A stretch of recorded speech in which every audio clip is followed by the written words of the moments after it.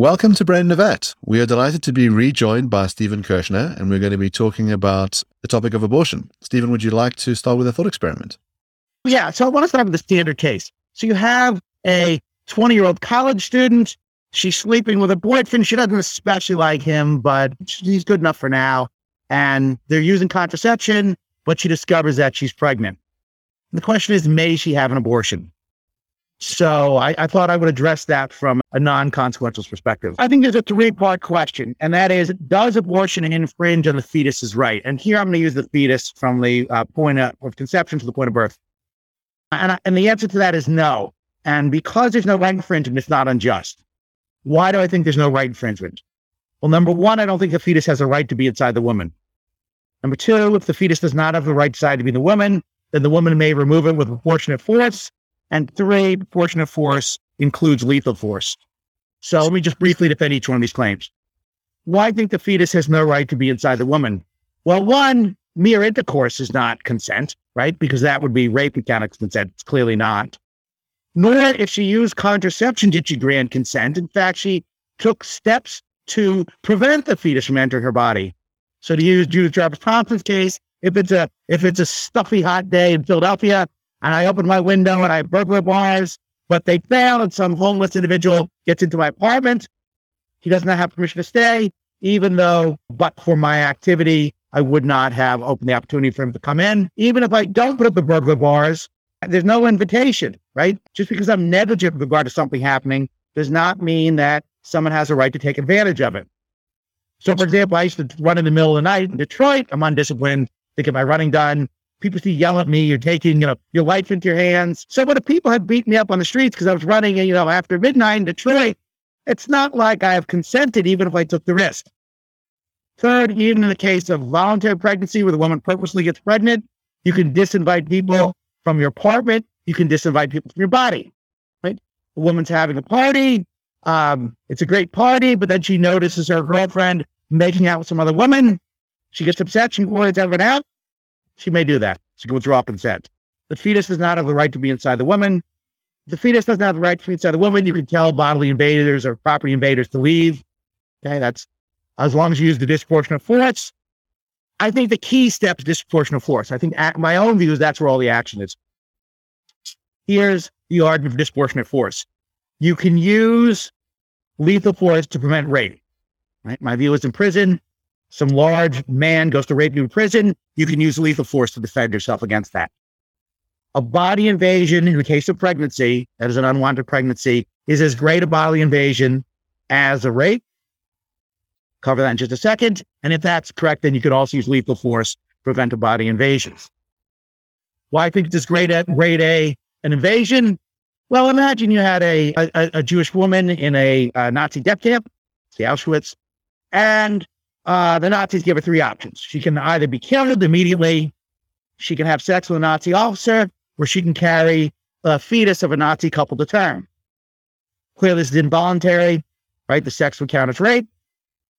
And at least some women, I think, would find it plausible that it'd be better to have sex with a Nazi officer, not such a standard vaginal regular sex, than carry the fetus to term. And that shows that the unwanted pregnancy is at least as great a body invasion, that is an injustice, as the rape. Thus, because of that, it's you can use the same amount of force.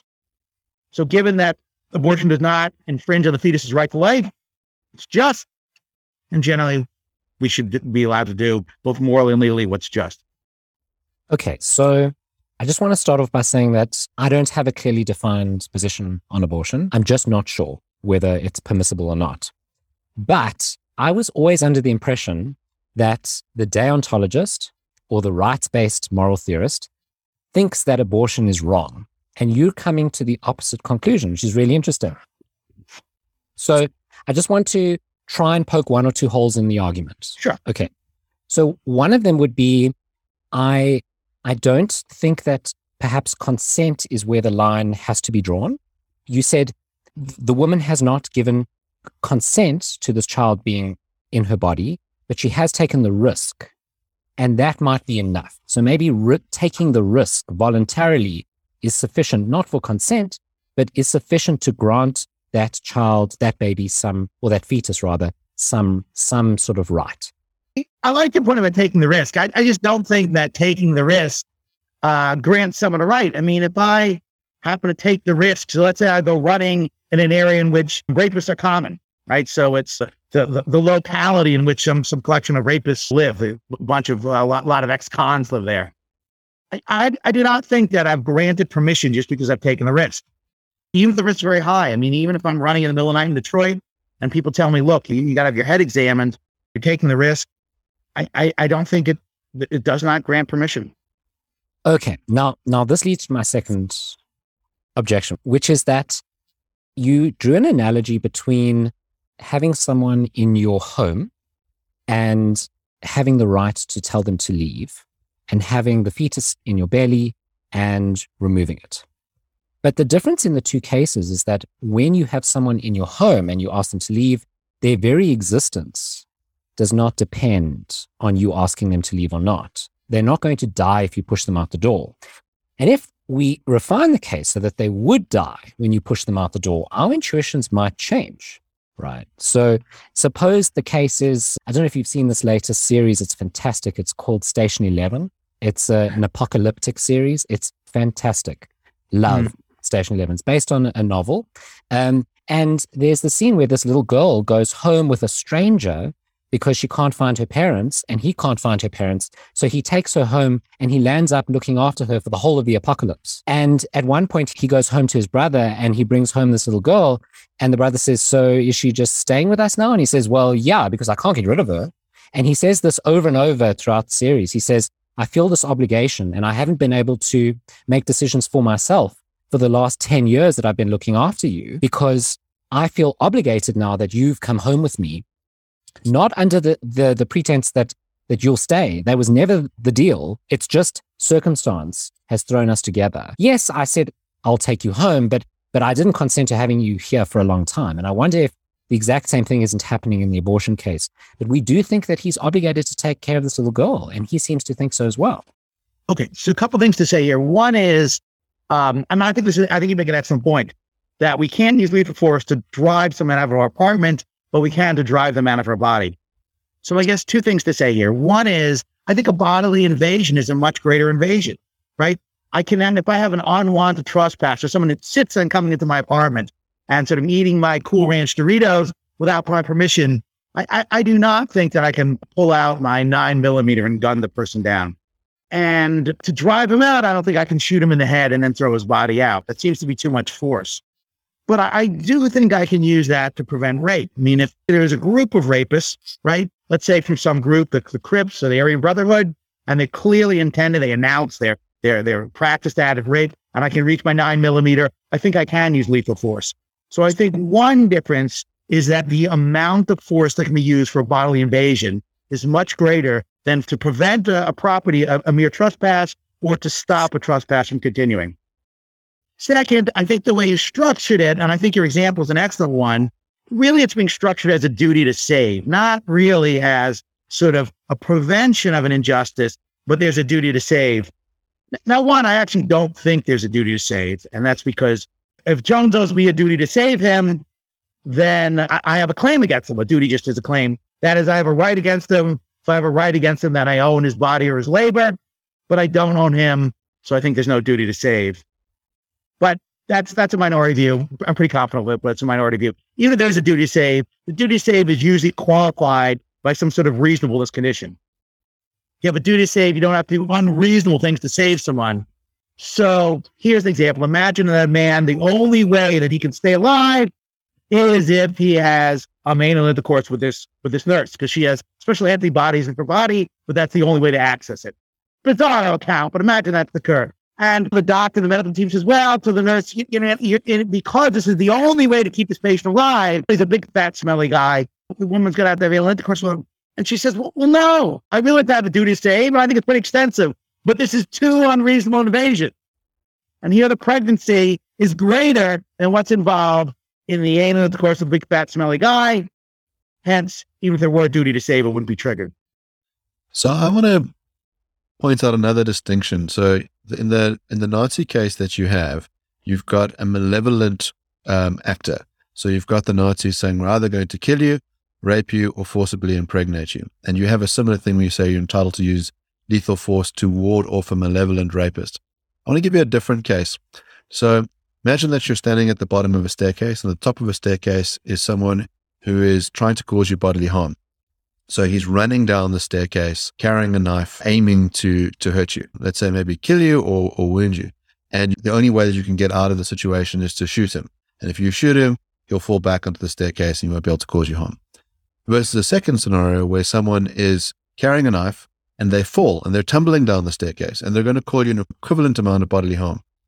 I think our intuition is that to shoot that person dead is less justifiable.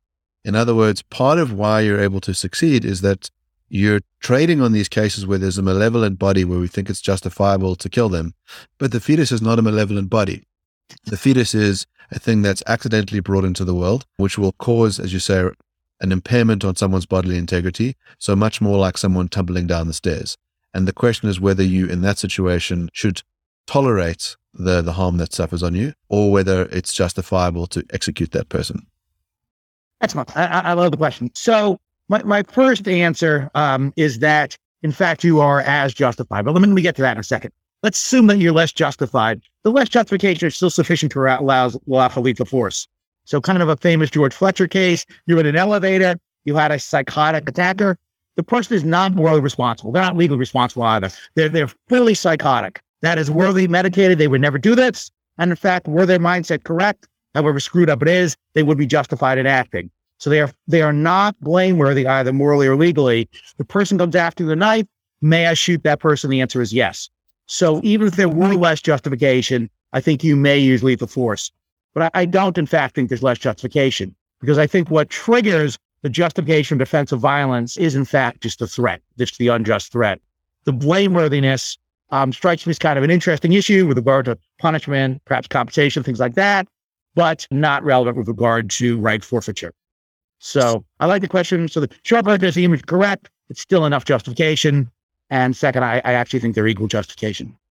And I wonder if you think that too, Mark. I mean, if a psychotic attacker coming after you, and by the way, these are not hypothetical. I actually worked on a case just, as a kind of a carried people briefcase, but the Staten Island slasher, who was a really psychotic person, actually met him, who started swinging at people with a sword on the Staten Island ferry and actually killed two people by stabbing downward. Now, I suspect you would shoot him, right, if he was coming after you with a sword? Yeah, so I think there might be a further distinction to be drawn. So you have the psychotic person, and then you have, let's say, someone who's in a different kind of involuntary state. So you can imagine the person having an epileptic fit. So in the one, as you say, in the psychotic person's case, they don't bear any moral responsibility because they lack the capacity to make moral decisions. I do think we feel more justified in shooting that person. I think with the epileptic, we feel that they are themselves involuntarily swinging out with their arms or causing a danger to others, but they very much know that what they're doing is something they'd like to prevent. And I think we feel more uncomfortable with executing the epileptic who poses some kind of threat to us. And so again, with the psychotic person, I think our intuitions go, well, I'm not sure if we totally accept a blameworthiness in our feelings about that. We see this person acting as if they had intent, acting as if they were, acting in accordance with some kind of moral framework, even though we might know they're not liable. I mean, those people don't get punished, but they might get sent off to, psychiatric ward for the rest of their lives in a way that the epileptic, there's no consequence for them at all. We go, it was involuntary, there shall be no punishments, and we don't need to put you in a psychiatric ward. It was an automaton kind of like behavior. And I think that's much more analogous to my fetus. Sure. I guess I'm lacking that intuition for a blind reason. It's unclear why bodily agency unconnected to blameworthiness or responsibility should matter. I mean, imagine Nose's case. I'm in the bottom of a deep well and I have a ray gun. Scenario number one, the person is psychopathic and does what would be the right thing to do were his delusional beliefs to be correct. He jumps down the well on me and I vaporize him with my ray gun. Scenario number two, someone throws him down.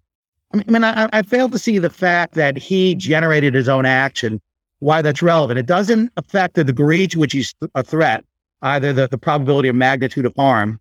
Doesn't affect his blameworthiness. It doesn't affect his moral responsibility. It's unclear sort of why mere agency should affect my rights. I guess I just don't see it. I I wonder about if we make some adjustments to your case. So the one would be we adjust when the decision is made by the person whose condom breaks. Let's assume she's sort of wrestling with the decision, and 10 minutes before she's meant to deliver, she says, I've thought about it now, and I've now listened to Stephen, and I want this thing out of me and I want it dead. Are we comfortable in that case? Or at some, let's say, point of pre-viability. So as soon as it's removed from your body, it will die, but pretty late in the day. And the other one would be a person who made a choice to invite the fetus in. So let's say they got in vitro and they're in a loving relationship and their partner dies, or they break up, or they just change their mind about whether they want a kid. So there was an invitation to the guest, but they've now decided to rescind the invitation, resulting in the guest's death. So it might be like you offer someone safe harbor from the cold. You specifically invite them to your house. You say, hey, come to my place. I'm having a party. The cold then arrives. And then you sort of go, actually, you're not the kind of house guest I want. So get out. And now you're going to die in the cold. Whether we start to think that that person has forfeited their own rights in a way that doesn't allow them to forfeit the rights of the guest or of the fetus. Because that's the intuition in Station 11, right? So in Station 11, he invites this girl and it is very cold out. She's going to freeze to death outside. And she's going to die from the plague, which is what this series is about. It seems like by inviting her in, he now can't rescind the invitation. Well, let me handle this. So there are two questions. What about the development of the fetus? And what about the invitation? So let me handle the development first.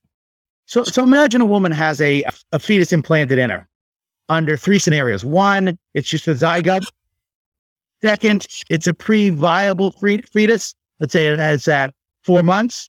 And then in the third case, it's a post-viability fetus. Let's say it's 7 months.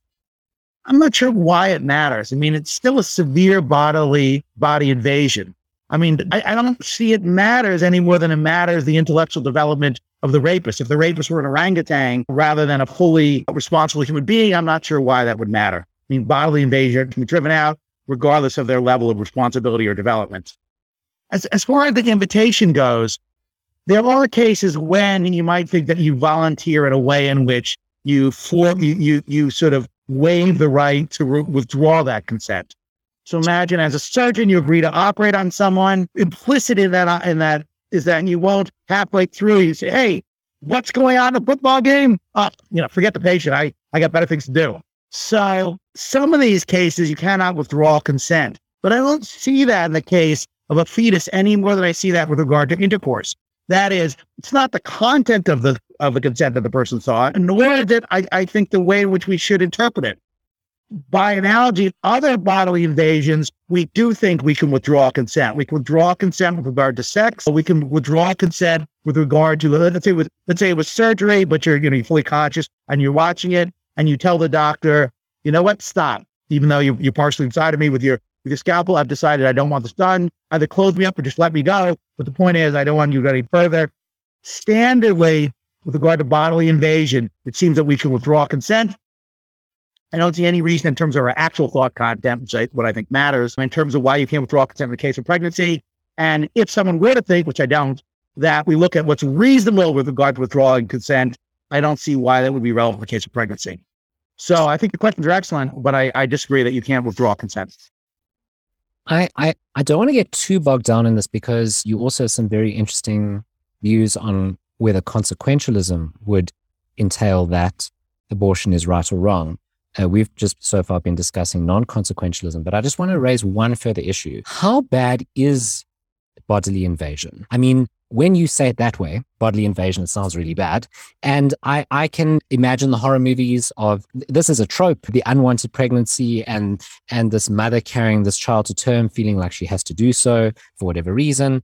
And the baby is a horror baby and it's an evil baby and she doesn't want anything to do with this. And it's the most ghastly thing that could ever happen to her, etc. So it's a trope and it's definitely understandable, that position. There is another position, the conservative position on pregnancy, which is that it's the most wonderful thing ever. And even if you didn't choose to have it, you just don't know that it's the most wonderful thing ever, and you've been given this blessing and this wonderful gift. This is not my position, by the way, but I mean, this is a position taken by pro-lifers, and I'm just curious whether your position it presupposes that you can't see pregnancy as this wonderful gift, regardless of whether you chose it or not.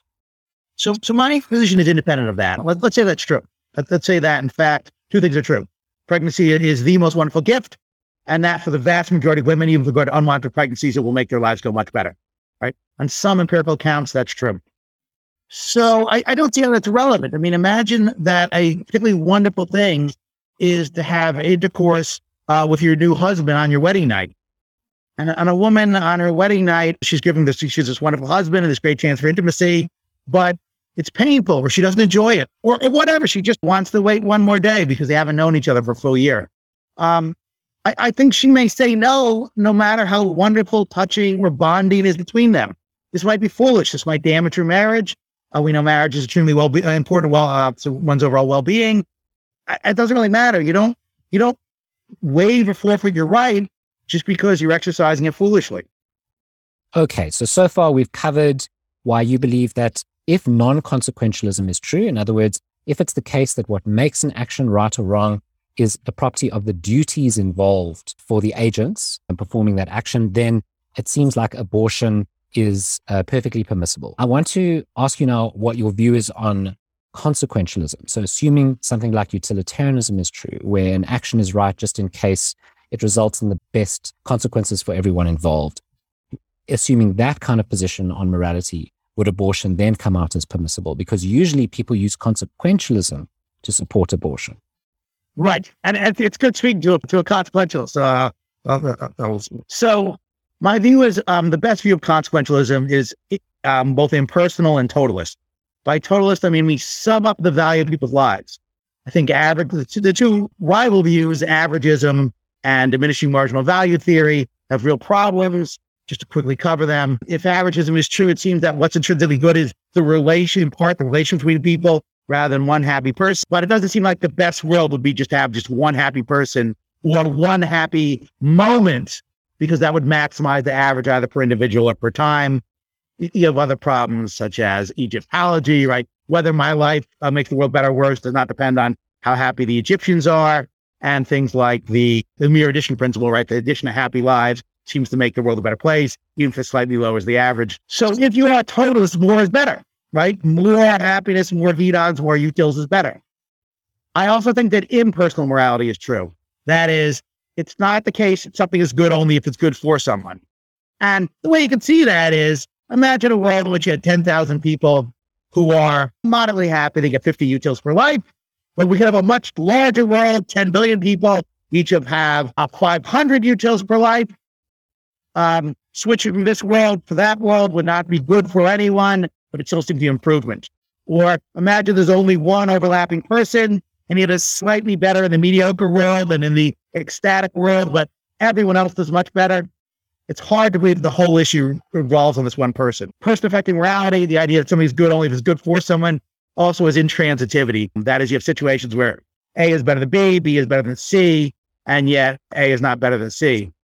So if you think that what matters is the total amount of well-being, say utils, the fact of the matter is that abortion strips utils out of the world, right? With each additional person you have, not only do you have the utils of the person who, or the individual who was killed, but in addition, you also lose the utils of that person's children.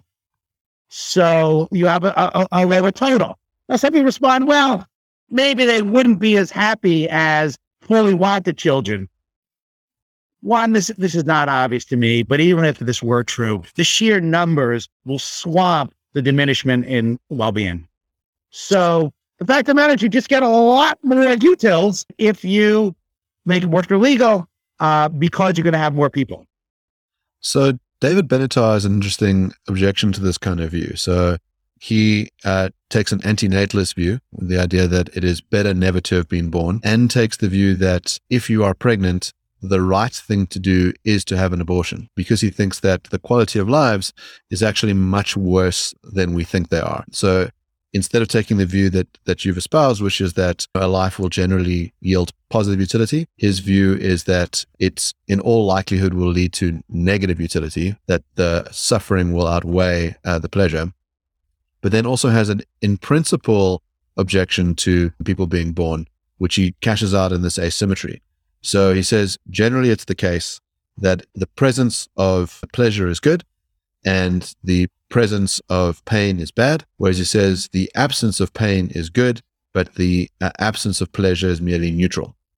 And on that basis says, given that being born will necessarily mean that there will be some bad things that happen to you in your life, whereas your failure to be brought into existence will mean that you will miss out on those things, it is better never to have been born in principle. But even if you didn't buy the asymmetry on the facts, your life will yield lots of suffering. Now, he thinks that the distribution of that suffering might be towards the end. So it might be that you and I now say, but our lives are going pretty well. We're eating all this good food and enjoying meaningful conversations with each other. And he says, go and chat to the people that are dying. Go and chat to the people who've got terminal cancer, who are dying of diseases that we'll all wind up getting. The amount of suffering, the intensity of that suffering, a lot of them will say it's better never to have been born. The fact that I'm enduring all this pain means the whole thing isn't worthwhile. So that kind of consequentialist view yields not that it's wrong to have abortions, is that it's actually morally obligatory to have abortions. So let's take the first claim, that the quality of people's lives is overall negative. Look, there's both empirical and non-empirical reasons to believe this is false.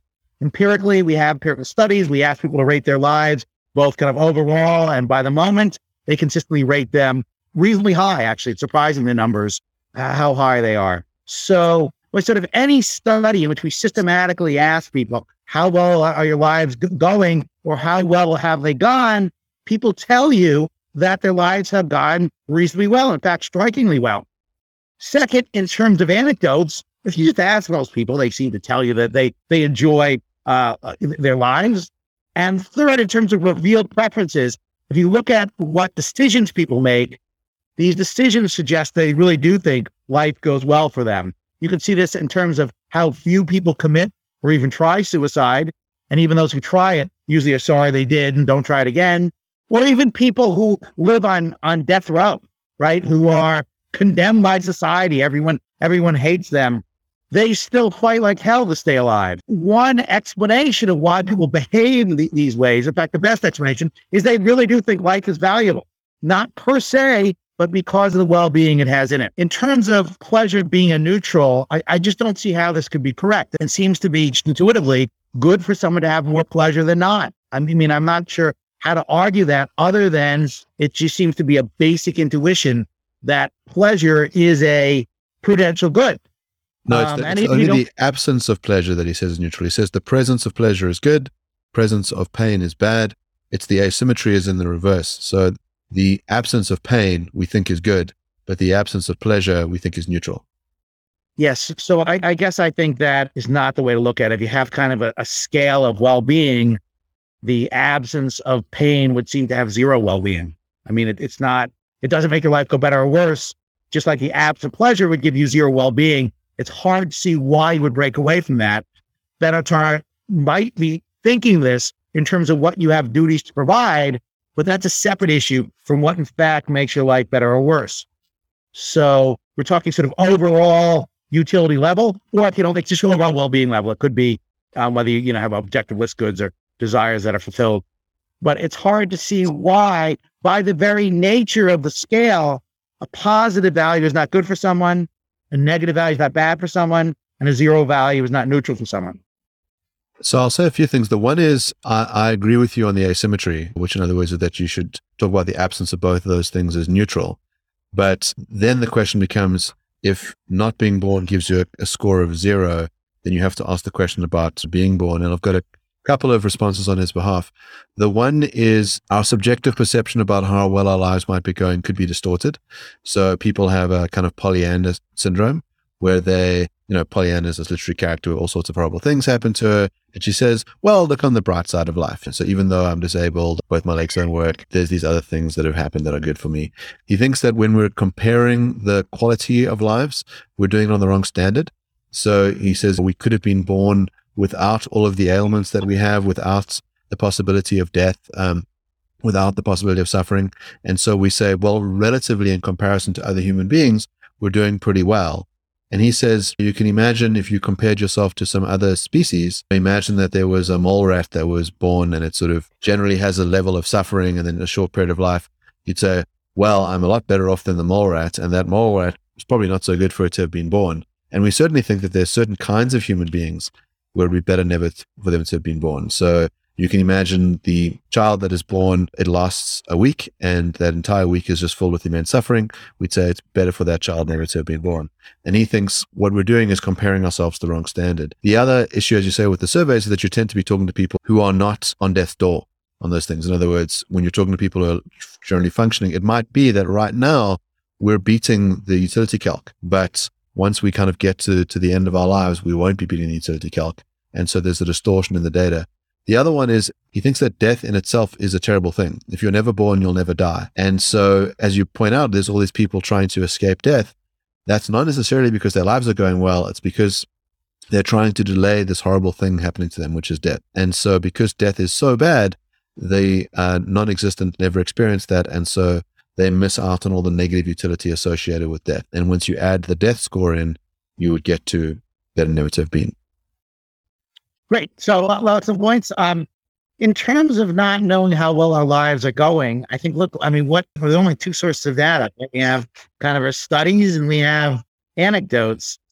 Both seem to strongly support that our lives go well for us. Sure, maybe we should adjust the data by looking at people at the end of lives. As a side note, I guess I doubt, I have no data in support of this, but I seriously doubt that the values would go negative, or that anecdotally people would say, I wish I had never existed. Perhaps I'm wrong. I just don't see it. And also, the end of life is a fairly small portion of life. I mean, if you're going to live 80 some odd years, a bad 3 months at the end hardly outweighs, a good 82 years. So yeah, I do think there are lives that go so poorly that in some sense, and I'm a little worried about the Epicurean reasons, that life would have been better had you never been come into existence. Something like Tay-Sachs disease, for example, or someone who suffers from absolutely devastating depression, perhaps, but those are fairly rare cases. I mean, that you have those cases. The notion that it's better to never have come into existence, I actually doubt that's coherent, because if you have something that, in the actual world, let's say I have 100 utils in my lifetime, but in the world which I don't come to existence, there's no me there, there's no subject. And hence, it's not like I have a zero well-being level. I have no well-being. By analogy, what do I weigh in Japan? Well, I'm not in Japan. I don't have any weight, zero or otherwise. So I think that runs afoul of Epicurean considerations, but I'm leaving that aside. In terms of the notion that death itself is a terrible thing, I think this is just a mistake. I mean, one way to structure that, I think life is itself good. It's a little hard to see why we would think that life itself is good. But secondly, we just have examples which seem to show this as false. If you give someone a choice between a century of ecstasy or drab eternity, you never die, but you only have one util per century. I think most people intuitively would prefer the century of ecstasy. They're not especially worried about death. But on top of that, it just doesn't seem that life is a good thing. It's hard to see why we would care about being alive and having consistent zero well-being levels per year as opposed to not existing. So I guess I find this intuitive, counterintuitive, both in itself and in terms of thought experiments. Something that's interesting if you look at consequentialism as a base for your morality is that it seems like you can't make a blanket statement like it will always be impermissible to abort, because at least certain children will grow up to have unhappy lives. And so you'd have to dampen the claim a bit, unless your claim is that all lives are very happy, which I don't think you'd want to claim. You might claim that most lives are very happy and then look at limiting cases like the death row inmate and say they still cling to life. It suggests that in most cases, life is very happy. It's the absolute opposite of Benatar's position. But you'd have to say that at least some of the time, abortion is permissible on a consequentialist view. Yes, absolutely. So I think that's absolutely right. Would it be better to abort Hitler or someone who is going to have Tay-Sachs disease or has Tay-Sachs disease, or someone who's going to be severely depressed so much? Absolutely. I mean, I put in general claims. But the fact of the matter is, in the vast majority of cases, abortion is wrong because it reduces the total amount of utility.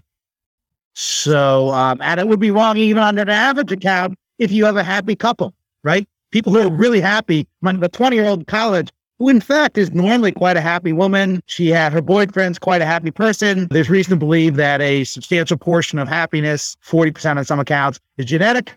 So even on an average account, she should not have an abortion. So, but I think you're absolutely right. Both for instrumental purposes and for people's lives who are not going well, abortion would be permissible. But again, that would be the rare case. So I want to discuss a related objection, which I've held for many, many years, which is that children are horrendous utility machines. They severely reduce utility in a lot of ways. So firstly, they take tremendous amounts of resources to raise up to the point where they can produce utility in the way that their parents now can. And in certain cases, their parents are going to have their utility vastly reduced by having that child. Not in all cases. I totally agree that in some cases, children bring love and light and happiness into a family's life. But we can certainly imagine the college student who's living a fairly decent life. In the original case that you gave, her life will be turned upside down. There'll be enormous opportunities that will be removed from her life. And I think what's very important in this argument is that it's not just the utility of the being involved, the child or her, but it's their utility in the sense that they can produce positive consequences in society generally. So the baby just can't. The baby can do very little good for society, but she can. This college student, she's a med student, and she could save lives. She could help people. Now she can't go to med school. Now she has this kid who's a utility grabber. He just soaks up all of her utility, and he's not going to be, this child's not going to be a productive member of society until he's her age. And it seems like you're just taking the utility away from her and putting it into this utility grabbing machine, and she doesn't really want it. There's no deontological issues involved, so we're not talking about rights or consent here, but it just seems like at best, you've got a net balance of zero here. Even if the child lives a very happy life, you're removing happiness and you're removing productivity from the mother. So I think there's good reason to believe that it's not zero. In fact, my guess is actually it's a net gain, because in some sense, parents do not seem to be sorry they had children. So in terms of how well they saw their life going, kind of an overall assessment of how well their life goes, granted, they might be running together happiness and sort of meaningfulness, but kind of on a crude account, parents seem to be glad they had their children, suggesting that, in fact, it makes their lives go better. But even if it were to reduce a parent's happiness, in the short term, it does seem to, still, the reduction is vastly outweighed by the additional life. I mean, if a woman goes from 10,000 utils to 9,000 utils, but the additional child gets 10,000, it's a net gain of 9,000 utils. So I'm not even sure that the woman actually would decrease her utils, because like I said, most people are not sorry they had children, both anecdotally and by studies. But even if there were, I think it gets swamped. In addition, the reduction of her productivity, I think is again, a sort of relatively small amount compared to the value of a child. So on some economic modeling, sort of standard economic modeling, the value of a life is somewhere around $10 million, right? So that's kind of roughly what we value a life at, both in terms of revealed preferences and a few other ways we have of measuring it. Now ask yourself, if a woman can't go to med school, and in fact, she has to be an elementary school teacher, no knock on elementary school teachers, but just it's less preparatory time in med school and residencies, things like that. It's very unlikely that her reduced gross income will go down by $10 million. And if that's correct, then it looks like it's still an economic winner in terms of having the child. So in terms of raw productivity, and for most women, very few women have a job where sort of life and death is on the line, where they control vast amounts of resources because they manage a hedge fund, for example. So for the vast majority of women, they simply don't have enough lost productivity to make up for the loss of a life. So, but as you point out, it's a consequence kind. I mean, there are going to be some cases where someone's the only surgeon would have been the only surgeon in town in some poor town in the Congo. Sure. I mean, in that case, yeah. I mean, it would have been better off if she'd aborted the child. But in the vast majority of cases, both in terms of the woman's life, both in terms of the fetus's life, and in terms of lost productivity, I think there's no competition. I think that the added gain per child swamps the loss of productivity and also swamps the loss in the woman's well-being, assuming there is any loss whatsoever, which I'm not sure of. So I wonder about this. The consequentialist tends to not draw the distinction between inaction and action, failing to do something and doing something. The question is merely, what are we going to do to maximize the good? So it might be that for the consequentialist, not only is it wrong to have an abortion, but it is morally obligatory to have further children up until some point where you've maximized.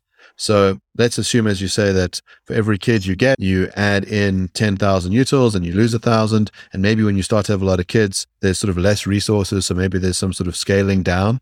But maybe it turns out that to maximize the good, every woman should basically be perpetually having kids up until she has 17 kids. And that would be the best way to maximize. And a failure to do so would be wrong. And I'd assume that a failure to do so would be as wrong as aborting, because there's no distinction between the active and the passive. I love this objection. I think this is the objection. I think this is outstanding because here's what the consequences say. That's not an objection. That's my theory. So here's an example. Imagine that you have a Jewish couple. So like the wife's an attorney and the husband's a physician, and they only had 2 children, right? They're kind of a yuppie couple, the typical like the yuppie couple. And so they only, let's say it's $10,000 per child. So they produced $20,000, 20,000 utils, but they could have had 10 children. They could have produced 100,000 utils. Yeah, they've stripped 8,000 utils out of the world. That is a major failing. In fact, it would have been better had they had 10 children and married a homeless person than that they had only 2 children. That's incredibly destructive in terms of making the world worse. Now, some people would say, well, they didn't harm anyone. Look, a util is a util. Doesn't matter whether you strip it out of an existing person or fail to create it. So I think, Mark, your idea, your point is an excellent one. But again, I would say that's not an objection to consequentialism. That is consequentialism. Mark, I'm going to use this from now on. I mean, this is powerful bullet biting stuff here. I really couldn't have formed the intuition that you've just formed, but you've just leaned into it. And let me say something else. Imagine that these are this Jewish couple I'm talking about are a bunch of do-gooders, right? The sort of do-gooder types you see walking around Cornell's campus saying they're pledging their lives to make the world a better place. Now, in terms of what would have made the world a better place, having 8 more children who are going on to medical school rather than doing something else and focusing on children, there's no question what makes the world a better place. Having the 8 children would swamp whatever additional benefits they provide in law or medicine in the vast majority of cases. Now they can say, look, I don't care about making the world a better place, which is fine. But if you're going to get into this do-gooderism, then you should go all the way. By analogy, imagine someone wants to spend their time running a soup kitchen as opposed to working for a hedge fund and donating large amounts of money towards Oxfam. Well, do you want to feel like you're doing good, or do you want to actually do good, right? Adding a hedge fund and donating large amounts to Oxfam do a lot more good than you're running a soup kitchen. And again, you might want to feel good about what you're doing rather than actually doing good. But I think consequentialists should. I think this is true for all of us who focus. If we were to focus on making the world a better place, we're much better off focusing on having more children. Okay, so just to summarize where we're at here, basically you're saying that if non-consequentialism is true, then it's likely, well, not likely, you think it entails that abortion is permissible. And if consequentialism is true, it's impermissible in most cases. Okay. And you'd have an obligation to have babies. She would. So, yeah. You need to go out there and have as many children as possible. And it's also true, in fact, that you should have children earlier rather than later because the churn will increase. Right. Okay. So these are both counterintuitive positions. The traditional perspective is that on a deontological view, it would be impermissible to abort because you're sacrificing a life. And generally we use consequentialism to support the opposite position, which is the opposite from yours, which is that it is permissible on the consequentialist position. So this is an oddity in itself. I mean, a really interesting oddity that you've argued well for. In your work, you've argued for other oddities, other weird implications of the pro-life position specifically. Yes. So I think the pro-life position generates all sorts of strange results, almost none of which pro-lifers want to accept. I have good friends who are pro-lifers. They seem to be horrified by these results, but they're committed to them nonetheless. And I'll just go through a few of them. One is, it seems like they're committed to the assassination of abortion doctors would be a good thing. Here's why. If you think that it would be okay to kill a Nazi executioner on the way to the death camp, let's say he specializes in dumping Zyklon B into the showers, and by shooting him, you will slow down the work, slow the rate of execution. There's no other worker on hand, and he's particularly effective. It seems that a resistance group would be okay shooting him, driving to work as a way of preventing the slaughter of innocent Jews. By analogy, an abortion doctor who's doing the same thing, driving to work to abort infants, or if you thought that fetuses were in fact people, and it's applied. So say you're shooting a person driving, you're using the same sniper rifle, your intentions are the same, your justification is the same, defense of others, the degree of responsibility of the individual is the same in both cases. So it seems that they're very parallel. Thus, if it's okay to assassinate Nazi executioners going to a death camp, the pro-lifer is committed to the view that it's okay to assassinate abortion doctors on the way to work. It's also an oddity that pro-lifers don't support the prosecution of women who've had abortion, who had abortions or were seeking abortions. Why? Because they're hiring hitmen or they've hired hitmen. Normally, when you hire or have hired hitmen, when you seek to hire hitmen or are hiring hitmen, we prosecute you. Now, there's an issue what we should prosecute you for, but the idea is it looks like you should be prosecuted for murder. Well, we also think that Christians, which are not all pro-lifers, think that, at least some Christians, like Catholics, think that we should be open with regard to fetuses going to heaven. Why? Because you might think a baby goes to heaven and a fetus is similar to a baby. So if a baby goes to heaven, a fetus should go to heaven. Also, it's a little hard to see why God would be so mean-spirited as to not send fetus to heaven. I mean, what did they ever do to him? If you thought that, then by having an abortion, a woman would guarantee that her fetus, which on the pro-life view is a child, that her child goes to heaven. Why take the risk that your child will go to hell?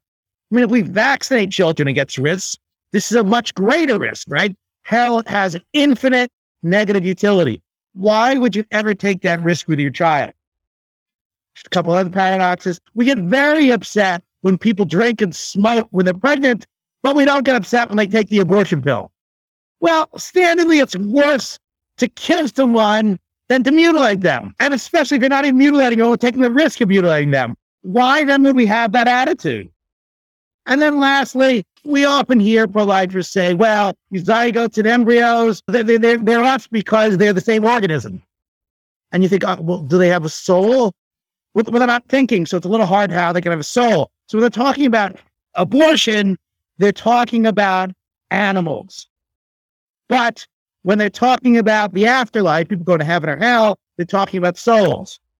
Well, which are we? Are we animals or are we souls? We can't be both. And yeah, so I think those are inconsistent views. So yeah, so I think there's a bunch of problems here, again, with issues like shooting abortion doctors, prosecuting the women, hell and abortion, harm versus killing, and what exactly makes us, what individuates us. So I'll try and give some support to the pro-lifer and then point out a further oddity. So the one might be that you're pro-life in a very strong way. In other words, you believe all life is sacred and there are no circumstances when it is ever permissible to end a life. In other words, they're going to say you cannot go and execute the Nazi worker who's going to put Zyklon B in. They'd also have to say that, in other words, self-defense, if someone is coming to kill you, that you might, it would be impermissible to kill the other person. And they might think that it would be impermissible to kill someone who, let's say, had a whole bunch of school children lined up. So you're shooting them in the head one by one, and the observer has the ability to execute the assassin. They would say, no, it's impermissible. All life is sacred, and you ought not to take an active move, end this person's life, even if they themselves are ending lots of lives. So that would, be the extreme position that a true sanctity of life person could take. But if you think any of those other reasons are good reasons to kill, then they seem to be analogous in the abortion doctor case or the mother case. The other one that seems odd is that people will say, well, surely there should be an exemption under certain circumstances. So if you were raped or if it's the product of incest. But if you take the view seriously that the child or that the fetus is a full person, we wouldn't think that it would be okay to kill that being outside of the womb. In other words, to say, well, you are the product of incest, therefore you have different rights to everyone else, we can kill you, or you are the product of rape, you can be killed. We'd think that, well, your life matters, and if it's an equivalent life and you're an innocent party, it would be wrong to execute you, regardless of whether you're in the room or out of the womb, bracketing your initial views on body interference and forfeiture. But it seems to be at least the case for the person who holds the strong life position that for them to principally give these exemptions sounds odd.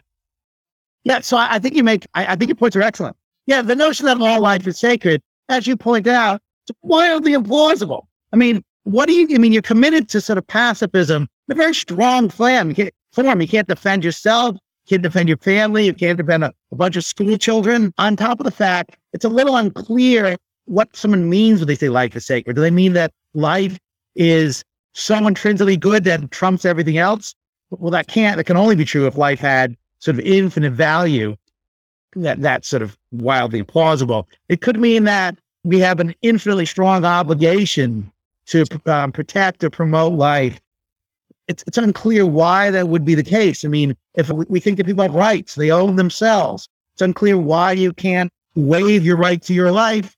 For example, if you have an absolutely horrendous form of cancer, and at this point in time, your life offers you nothing but terrible suffering for the remaining few weeks of it, it's unclear why it would be wrong to take your life. On top of the fact, understood as a theory of goodness, it's just implausible. I mean, life is not intrinsically good. It's well-being that's intrinsically good. Well-being is distinct from life. Life is just the means by which we get well-being. And I thought your other point was excellent as well. The notion that the pro-lifers often want to make exceptions with regard to incest or rape. And like, how does that play in with people's rights? Do fetuses or infants or college students born of incest or rape, have they lost their rights? Well, they haven't waived them. They haven't forfeited them. So it's hard to see how that's relevant. These are oddities for the pro-life position. I'm curious whether you think there's equivalent oddities or equivalently serious oddities for the pro-choice position. So I think with regard to consequentialism, the pro-choice position has some very strong oddities. One, as you mentioned, there's a duty to reproduce. In fact, as between having 8 children and murdering someone or doing neither, you're duty bound. And in fact, it makes the world a better place to have an actual 8 children and murder someone. It might, in addition, you might have a duty to damage contraception. So imagine you live in a society which has lots of contraception. Should you go poking holes in condoms? In fact, you have a duty to do these things. Should you engage in rape with regard to fertile women who otherwise are not having children? Right? Imagine that you go to some society of female medical students who are committed to not having children. Would it be permissible to engage in rape? The answer is yes. Why? Because the suffering you would cause them, which is significant and a very bad thing, would be outweighed, in fact, vastly outweighed by the value of the additional children. That is, the amount of utils lost per rape, while very serious and not to be underestimated, still are not as great as the value gained from an additional life. So yeah, I think consequentials are committed to all sorts of horrendous cases of the damaging contraception, rape, certain trade-offs, better to murder additional children than either. So yeah, I think these things are true. So yes. So as the other consequentialist in the room, I just want to remove myself from those cases by saying I hold a different kind of consequentialist account where I weigh suffering as more important than pleasure. Maybe pleasure, it's not that it's zero weighted, but it's less important. I also would think that the empirical claims that you make, I wouldn't agree with. I lean more towards Benatar's view that life involves more suffering than you think. I also think that the kind of arguments that you've given for why life in general is seen as a good thing and that parents in general prefer that they had children than don't, there would be arguments that would raise against each of those claims. So, for example, it may be that parents prefer having had children than not having children because they're referencing some other value. Their lives are less happy in the sense that they have less pleasure, but they have more meaning, for example. So it might enhance some other value, meaning in their lives or perfection in their lives because their lives are better rounded. It might increase the amount of love in their lives. These are all values that compete with happiness in many cases. And in this case, I think they do. So I would want to resist a lot of the empirical claims so that the utilitarian isn't led towards these horrendous consequences like you are morally obligated to rape fertile women and to go poking holes in condoms in bathroom stalls. So let me, I've had 2 excellent points, but let me respond to. One is the notion that pleasure should be weighted less seriously than pain. I guess I just think that pain just is negative pleasure. So, and in particular, here's what I think a pleasure is and what pain is. I think it's the experience of an intrinsic desire satisfaction. So given that, I don't see why they don't operate in a symmetrical manner. So I don't see why it operates theoretically, and I don't see why it operates in terms of practical considerations. In terms of the notion that really what parents, the reason they like having children or want to have more children is because it makes their lives more meaningful, even though it doesn't give them greater happiness. I guess what I'm interested is in well-being. Happiness, as we know, gets used in different ways in terms of pleasure or well-being. Let's talk about well-being. Despite the way some people structure, I do think meaningfulness, if it is a legitimate property, and I have my doubts, it is a contributor to well-being. So if it makes parents' lives much more meaningful, I think necessarily it makes their lives go better in terms of well-being. Now, there might be other consequences it brings about that outweigh those, but I do not see how something which makes someone's life more meaningful does not, at least in those terms, make a life go better. Well, we can think of some easy examples where meaning and happiness pull in opposite directions. So one of them would be the Mother Teresa case, cleaning bedpans all day, really not liking it, but feeling like this is a duty and really is helping humanity and is helping others. It's highly meaningful activity, but makes her very unhappy. And maybe she had very low well-being while doing these things, but very meaningful life. Or the person who gives up everything to find the cure for cancer, or the artist who gives up his well-being and the relationships that he has with his family in order to pursue a different value like artistic endeavor. And he's a suffering artist. He hates what he does, but at the same time, he feels compelled and he has a calling, and he's a great but suffering artist. So you can imagine well-being pulling in a different direction in certain cases from these other values. And I think that might be exactly what happens when you have a child. So I have kind of the opposite view. I mean, I find your view highly plausible. And some of the people we've worked with, you and I have both worked with, sort of hold this view. But here's a couple of reasons to think that the contrary is true. One is it looks that meaningfulness looks a lot like an objective list good, right? So a lot of people think that your life goes better independent of pleasure, desire, fulfillment if it involves things like virtue or knowledge or autonomy. And those are just things that by themselves make their life go better. If there are sort of meaningful things, it looks a lot like an objective list good. So it's kind of odd to say we have an objective list goods, but meaningfulness is not on them. So that's the first consideration. Second, if this were true, it's hard to see why anyone would have a reason to pursue a meaningful life. I mean, if a meaningful life is independent of what's good simpliciter or what's good for me, it's unclear what sort of reasons would be left. So on your account, where meaningfulness separates out from well-being, it seems that the price we pay is we no longer have a reason to pursue meaningfulness. So I guess two objectives. One is it looks a lot like an objective list good to me. And two, if it were to be the case, we'd lose the sort of reason to have a meaningful life. So I guess that's why I disagree. But I think, look, even if you ask parents, right, I think a lot of parents would say, yeah, it just in fact makes my life happier. So at the very least, the consequence would say with regard to happy populations, right? Certain populations of people are just happier. As a betting person, in those cases, we should be poking holes in condoms and things like that. Well, Stephen, I want to thank you for an enormously thought-provoking discussion. I think good philosophy is when everybody walks away feeling a little bit uncomfortable and they think, maybe I need to rethink some of my underlying assumptions. And I think we've done an enormous amount of that today, and it's been absolutely delightful.